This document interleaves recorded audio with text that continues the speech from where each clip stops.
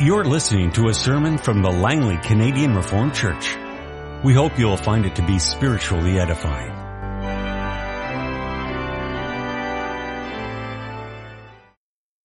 Let us again open God's holy word, reading in the New Testament from the letter to the Hebrews, chapter 12. We'll just read part of the chapter, beginning at verse 14 and reading to the end. The text for the sermon will be from the scripture reading, the verses 22 through 24, but also verses 18 through 21 will come into the picture. So beginning reading at verse 14 in Hebrews 12. Make every effort to live in peace with all men and to be holy. Without holiness, no one will see the Lord. See to it that no one misses the grace of God, and that no bitter root grows up to cause trouble and defile many. See that no one is sexually immoral or is godless like Esau, who for a single meal sold his inheritance rights as the oldest son. Afterward, as you know, when he wanted to inherit this blessing, he was rejected. He could bring about no change of mind, though he sought the blessing with tears. You have not come to a mountain that can be touched and that is burning with fire, to darkness, gloom, and storm, to a trumpet blast, or to such a voice speaking words that those who heard it begged that no further word be spoken to them, because they could not bear what was commanded. If even an animal touches the mountain, it must be stoned. The sight was so terrifying that Moses said, I am trembling with fear. But you have come to Mount Zion, to the heavenly Jerusalem, the city of the living God. You have come to thousands upon thousands of angels in joyful assembly, to the church of the firstborn, whose names are written in heaven. You have come to God, the judge of all men, to the spirits of righteous men made perfect, to Jesus, the mediator of a new covenant, and to the sprinkled blood that speaks a better word than the blood of Abel. See to it that you do not refuse him who speaks. If they did not escape when they refused him who warned them on earth, how much less will we if we turn away from him who warns us from heaven? At that time his voice shook the earth, but now he has promised, once more I will shake not only the earth but also the heavens. The words once more indicate the removal of what can be shaken, that is, created things, so that what cannot be shaken may remain. Therefore, since we are receiving a kingdom that cannot be shaken, let us be thankful and so worship God acceptably with reverence and awe, for our God is a consuming fire. Congregation of our Lord Jesus Christ, a key characteristic of Reformed worship is that there is not very much to see in Reformed worship, and probably that's not a surprise to us. We might recall that the Reformation of worship came about during the Great Reformation of the 16th century. At that time, the Church of Rome had worship services where there was very much to see. In fact, most of the people in the churches could not understand the words of worship very much, because the words of worship were spoken in Latin. That was not the common language of the people of the Lord. But there was a lot to see for the people gathered in worship. And we might remember here the words of one of our confessions, Heidelberg Catechism, Lord's Day 35, speaking about images in the churches as books for the laity. The laity meaning the common people. They participated, they learned by seeing images, observing ritual. They participated not so much by hearing, but especially by seeing, as kind of spectators. Images and ceremony, pictures in the windows, and clothing of the clergy, the bishops and the priests, and all kinds of activity of worship. It could all be quite an elaborate display as part of worship on Sunday. And then with the reformation of worship came a great shift in emphasis, a shift away from seeing, a shift towards hearing especially the Word of God. People could hear in their own language, and the level of participation of the congregation also increased. Besides in the hearing, also in the singing and in being able to follow the prayers. So the reformation of worship took away the emphasis on seeing and spectating during worship and brought in the emphasis on God's people hearing and speaking and participating in worship. Now this direction set again by the reformers is not something that they made up, and it is not a certain direction set by some stern men who wanted to worship in a difficult way and who wanted worship to be a little bit more boring. Now this came out of the Word of God. And what came out of the Word of God was a very welcome change for the people of God. God's people were thrilled to again be able to hear and understand. The saints of God were not content with images and ceremony and ritual and things to be touched. This is not to say that there is nothing visual or tangible at all in Reformed worship. There is, very simply, very soberly, in the sacraments, as instituted by Christ, visible signs and seals of covenant promises and divine love. Those are given to underline the truth of God's Word. Sacraments given to underline the things spoken and heard. The reason why this was such a thrilling and important reform, the reform of worship, is because of what the worship service is. The worship service is a meeting between God and His people. Meeting between God and His people. And what the Roman Catholic Church had done over the centuries, what was to put things, ritual images, to put things and to put people, the clergy, in the way between God and His people. So that God and His people were not really meeting, but God's people were watching the clergy meeting with God. Sure, there were things for the people to see and in a sense touch with their eyes, but none of that brought them really nearer to God or God nearer to them. They were kept at a distance, and God was kind of kept at a distance. So when God's people could hear Him again in His Word with their own ears, offering praise with their own mouths, without any distance, without any interference, it was a thrill for God's people in the time of the Reformation. The Reformation of worship brings back to light the essence of worship. God meeting with His people for blessing, for comfort, for forgiveness, for direction, for assurance of salvation. God coming near and His people coming near to Him.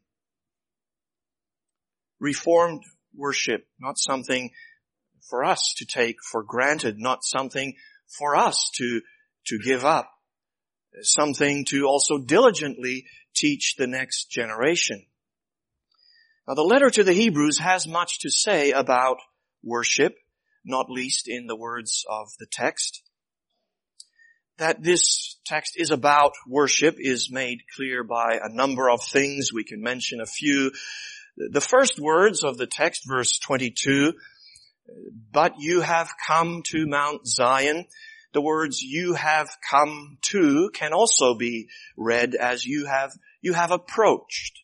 as in approaching the place of worship. They are the same words we see at the beginning of verse 18, where it says, you have not come to, or you have not approached, and then we can fill in Mount Sinai. You have not approached, but you have approached. Those are words for worship. That this is about worship is also seen in the place which is mentioned here in the text. We read of Mount Zion and about the city, Jerusalem. That would all right away in the days of the text, when Hebrews was written, that would all still speak very much of the center of worship for God's people through many ages. The place is the place of worship. And also when we look at what comes just before the text in the verses 18 through 21, we'll see a little bit more of that in a minute. We see there Israel's formative and supreme worship service at Mount Sinai. The meeting of God with His people Israel at Mount Sinai.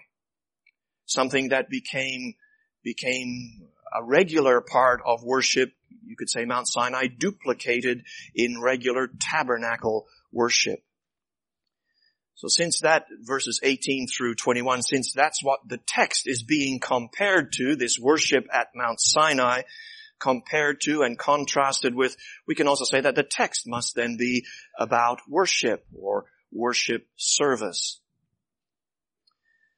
It is important for understanding the force of the text to see it in light of what came just before in chapter 12. Verse 22 says, but you have come, and that is meant to stand in direct contrast to verse 18. You have not come. So verse 18, you have not come here. Verse 22, but you have come here. So we have to look first at what comes before the text, verses 18 through 21, God and His people Israel at Mount Sinai. Now, right away in those verses, we would see that there is a lot of description there. It's very descriptive in terms of what can be seen and what was experienced by Israel at Mount Sinai. And that's also the purpose of those verses. You have not come to a mountain which can be touched. Even though Israel could not exactly touch it, which is the crucial irony that's being played out here, even though Israel could not exactly touch it, it was something very concrete before Israel's eyes, Mount Sinai. There were sounds from the mountain and sights from the mountain. Blazing fire and darkness and gloom and a storm and the blast of a trumpet and divine words, too much to bear. Verse 21 says it was a sight terrifying even for Moses, the mediator of the Old Covenant. Now all of that description says two things. There was lots to see and to touch and to hear directly from heaven at Mount Sinai. And yet, it could not be seen and touched and heard by God's people in the sense that, as it says in the Word of God, it was all too much to bear. Mount Sinai, when God came near to His people, the emphasis is actually on the distance that there had to be between God and His people. God is here, yes, and we are near, yes, but we cannot be close to God. This is because of sin. The holy God and His sinful people cannot be in one place without some serious separation in that place. Now, just paying attention to that, you would see that the Roman Catholic Church was also virtually replicating this over the years, going back to a kind of Sinai form of worship, keeping distance between God and His people. Even in the midst of all that could be seen and touched and heard in a worship service, there was a great separation. And this, what we read in Hebrews 12, is also a warning to the people to whom the letter to the Hebrews was being written. There was a danger for them to get stuck on what could be seen and touched in Jerusalem, at the temple.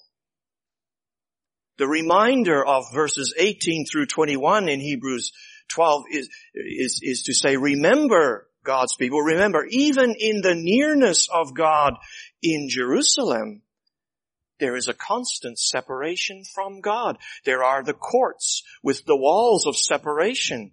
There is always the veil in front of the Holy of Holies. Temple worship is, when all is said and done, temple worship is worship at a place of perpetual distance between God and His people. And that goes all the way back to Mount Sinai. What happened way back at Mount Sinai came to be institutionalized, made official and ongoing in the tabernacle and later in the temple. God dwelling with His people dwelling near to God, but only as far as a dividing wall and as far as a veil, as far as the curtain. But now you have come to Mount Zion. See, in contrast with verse 18, verse 22 shows the great advance for God's people today. But you have come to Mount Zion, that is, the city of the living God, that is, the heavenly Jerusalem. Now, all of that is a description of the same thing, Mount Zion, city of the living God, heavenly Jerusalem, with the living God in the center of that place. That is where we approach today. Now, there are a couple of things to be said about this. For God's people in the Old Testament, Mount Zion, the city of God, Jerusalem, was often a worship destination. It was a place towards which to move. So while God's people were wandering in the desert with the tabernacle, they sought a more permanent home in the land with a city and a temple. And while God's people lived in the land, they went often on pilgrimage to Mount Zion. It was a place of hope, of destiny, because God Himself was there, dwelling in the midst of His people. And yet even in that permanence in the land, Mount Zion, Jerusalem, the city, the temple, even that permanence had another better destination in mind. Even in the land, Mount Zion, the city, Jerusalem, was a shadow, a dim copy of the real and lasting dwelling of God with His people, where God Himself is in the heavenly dimension. That would be the place to be reached, where there was no separation at all, when sin was finally definitively dealt with. And now, says the Word of God, that destination has been reached by you in this time.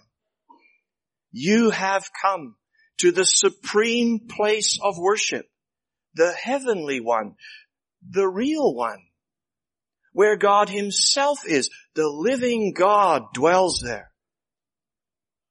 Where we come to worship, we approach into heaven itself. Heaven opens up here on earth where we approach God. You have come finally to the real thing. No more copies, but the reality. But then there's also this second important element to this. You have come to the real place of worship, finally, the one that the earthly Mount Zion and city and Jerusalem was a copy of, was always waiting for the real one. But there is at the moment much less to see and to touch of this destination of our worship. It is heavenly. It is in that other dimension. And that means our approach must be in faith and by the Spirit in a different way than it was for Israel. We can say Israel knew they had come to the real place of worship at the temple. They could see it, they could touch it. But we know we are at the real place of worship only by faith and not by sight. Only in the Spirit and not by touching anything. Now we shouldn't be disappointed about that because we have come to the real place of worship. The other things were copies, the tabernacle, the temple. We have come to the heavenly place itself, from where the living word comes, as we can read in verse 25. Now, hopefully this altogether also makes clear that to want to add things to see and to touch in worship is to go backwards in worship. The real thing is in the heavenly dimension where you have come, where you cannot see, where you cannot touch. But it is more real for us than it was ever before for God's people. To add things to see, to add things to touch, is to trade the heavenly and permanent and real worship center for the earthly and passing away and not real things. And that cannot be satisfying, that cannot help, that cannot bring us nearer into the heavenly courts, into the presence of God Himself. He is in the heavenly place. The only thing to bring us into the real place of worship with God is by true faith in the things that cannot be seen, cannot be touched, but only heard about from the Word of God. Whenever we add things to really see, to really touch, it brings us really further away from the real place of worship. The Reformers understood this keenly. And we must treasure again still what they could again bring to light out of the Word of God. Besides speaking about the heavenly destination of our worship, the where of our worship, the text also speaks about the heavenly fellowship of our worship, the who. This is also to further underline, to explain what it means for us today, in our day, our age, to come in worship before God. You have approached not only a place, but a living fellowship. And again, with God in the center of that fellowship. The city of the living God, the heavenly Jerusalem, is not a barren and lonely place. You have come to thousands upon thousands of angels in joyful assembly, and to the church of the firstborn who are enrolled in heaven, whose names are written in heaven. You have come to God Himself, the judge of all men, and to the spirits of the righteous made perfect. All of that is an elaborate description to emphasize that our worship, when and where we approach in worship, it is the real thing. This is the heavenly court. Not a few angels, cherubim embroidered into the temple curtains. No, this is the heavenly place, full of heavenly things, people, beings, where God, the judge of all, is in the center, seated on His throne. And around Him, His chosen people and the myriads of angels. Now reading that, it is in a way a picture that reminds us of Mount Sinai. But clearly it doesn't have the tone of Mount Sinai at all. It is a busy place, this heavenly place of worship, a busy place, a noisy place, but it is a different busy, different noisy. Instead of fire and darkness and gloom, instead of a mountain in a desert and terror and fear for those who were there, this is a city of many inhabitants, heavenly ones, and all of them close to God. There are men and angels surrounding God and no separation. And the people who are there are destined and prepared for heaven by the Judge himself. They are enrolled. They are written in the books. They belong there by grace. This is their inheritance. They are the firstborn. They are heirs of this. They are made perfect. They are prepared for just that place. Men with angels, angels with men, and all together with God, the Judge of all, and no separation, no distance. You have come to a heavenly fellowship in the presence of God, the Judge, and it is a place of welcome. It is not a place of fear or of separation. And again, just as with the destination of worship, the fellowship of our worship is seen and enjoyed by faith. We worship really in the presence of the angels, but we do not see them. We cannot touch them. We come into the presence of God the Judge with the saints of all times and all places. We do not see them. We do not touch them. By faith, we join them. By faith, we join them. A glorious heavenly dimension to our worship, and a dimension which extends to all times and places and people of God. Worship reaches far and wide and high and deep. But we can only see that, only enjoy that by faith, not by sight, not by touch. Because the Word of God spoken from out of that heavenly place shows it to our hearts in this earthly place and calls our hearts to join in up there. Lift up your hearts on high in heaven, and our hearts should rejoice to do so. The final part of the text speaks about Jesus and the heavenly blood, the sprinkled blood. Coming in worship, we also come to Jesus, the mediator of a new covenant, and to the sprinkled blood.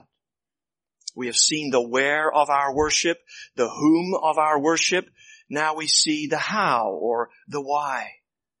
How is it that we are privileged to enter into the courts of heaven itself, to worship the living God in His presence with all the heirs and the angels together? How is it that we can do that? It is because of Jesus, because of His definitive work. The name Jesus here is related to the name Moses in verse 21. Moses, the mediator of the Old Covenant. Moses, the mediator between God and Israel, appointed by God Himself. Even so, Moses could hardly stand in the place between God and His people. Moses was full of fear and trembling. He was an imperfect mediator who could not ultimately bridge the gap between the holy God and His sinful people. Now Jesus, He is the mediator of a new covenant, who as the Son of God perfectly satisfied God's holy justice through the shedding of His own blood for sin, for sinners, His own blood for sprinkling the people of God for true and definitive cleansing, to give that true and final and real approach to God Himself.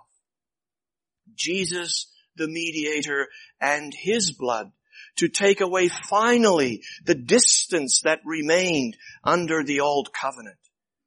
Jesus in heaven itself. Moses feared even while he was on earth to approach God. Jesus is in heaven itself. The sprinkled blood of Jesus, says the Word of God, speaks a better word than that of Abel. And that is a curious comparison. It seems to kind of come out of nowhere. We might have expected perhaps the sprinkled blood of Jesus to be compared to the sprinkled blood of the bulls and goats of the Old Testament, as is done, for example, in Hebrews 9. But now it is the sprinkled blood of Jesus and the sprinkled blood of Abel. And we wonder what is being compared. What is exactly meant by the sprinkled blood of Abel? Is it his own blood or the sacrifice which he offered to God? And what does it mean that the sprinkled blood is speaking a word? Does the sprinkled blood speak to God's people or to God? And it is difficult to know from the text what the point of comparison and contrast is exactly. But what seems most likely is that the reference is to the blood of two persons, Jesus' innocent blood and Abel's innocent blood. We know that Abel's blood, Genesis 4, Abel's blood soaked into the ground, into the earth. And Abel's blood soaking into the earth got God's attention. Genesis 4, God says that the blood of Abel cried out to him from the ground. And the result was the curse upon Cain, who murdered his brother. The blood of Abel getting God's very close attention did not bring reconciliation, but brought about alienation. The innocent blood of Abel could not bring Cain near, but drove Cain away. Now the blood of Jesus, innocently slain, does not speak from the ground, from the earth, but speaks right in heaven itself. Something developed also in Hebrews 9. And it is blood. Jesus' blood is not blood that brings alienation from God, but close fellowship, reconciliation with God, even for those who killed Jesus. Through Jesus' blood, we are brought near, not driven away like Cain, not driven away as wanderers and aliens. And perhaps also this aspect is included in the comparison, namely how far the work of God for his people has come since that first shedding of blood at the beginning of the old covenant. How far God has come to this shedding of blood at the beginning of the new covenant. What that blood could not do, this blood has done finally and fully and gloriously because of the coming of God's own Son. Now all of this is anyway to impress on us that the way into the heavenly sanctuary where the heavenly fellowship is, that the way has been opened up really. We don't have to doubt for a moment that the way there is open. The sprinkled blood of Jesus has God's attention all the time. This blood is in heaven itself, at the throne of God, who is the judge of all. So you come by this way, through the sprinkled blood of Jesus, and there is nothing to fear. There is only reconciliation with God to enjoy.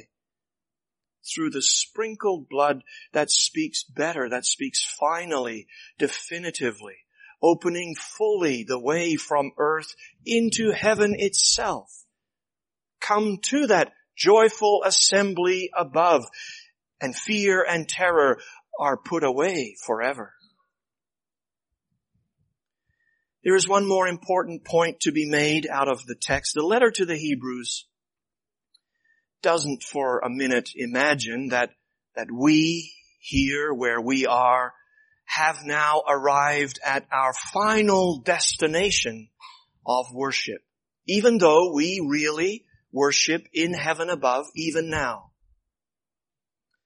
The letter to the Hebrews does not imagine that we have arrived at the very end of our destination of worship. In fact, the whole letter to the Hebrews could be characterized as an encouragement for the new wilderness people of God, for the new pilgrimage people of God. And here a comparison between us and Old Testament Israel is worth taking to heart. Israel went through the wilderness from Sinai to Canaan with the tabernacle in the midst of the camp. It was the point of Israel's journey from Sinai to Canaan to one day trade in the tent for a temple, which would include trading in the desert for a land flowing with milk and honey. Now, getting from here to here, from Sinai to Canaan, meant to stick closely to the tabernacle during the wandering, the pilgrimage through the wilderness. Paying careful attention to worship would mean that Israel would get from here to here, taking care of the center of the camp, paying attention to worship. Now, in fact, we know that when a whole generation of Israel did not pay attention, that generation fell in the desert. Can read that in Hebrews 3 and 4. Now, it is for us in our time and our place to also finish our pilgrimage as the new wilderness people of God. And that means there is a day for us when we want to trade something in. Now, we will not trade in a tabernacle for a temple, but we want to trade in Mount Zion, seen only by faith, for Mount Zion seen also with our eyes, touched with our hands. There is only one way for us to come from here to there. When we pay attention to the center, when we pay attention to true worship, when we do not neglect the assembling together on the way, coming regularly in the presence of God in the heavenly Jerusalem. It is only by us being tied to that heavenly center through regular worship in the presence of God while going through the wilderness that we will also come through the wilderness to the glory of milk and honey on the other side. Not attending to worship is making the wilderness your destination. Attending to worship is meeting God Himself above in the heavenly sanctuary, a constant, repeated, weekly oasis of blessing and life, even in the desert.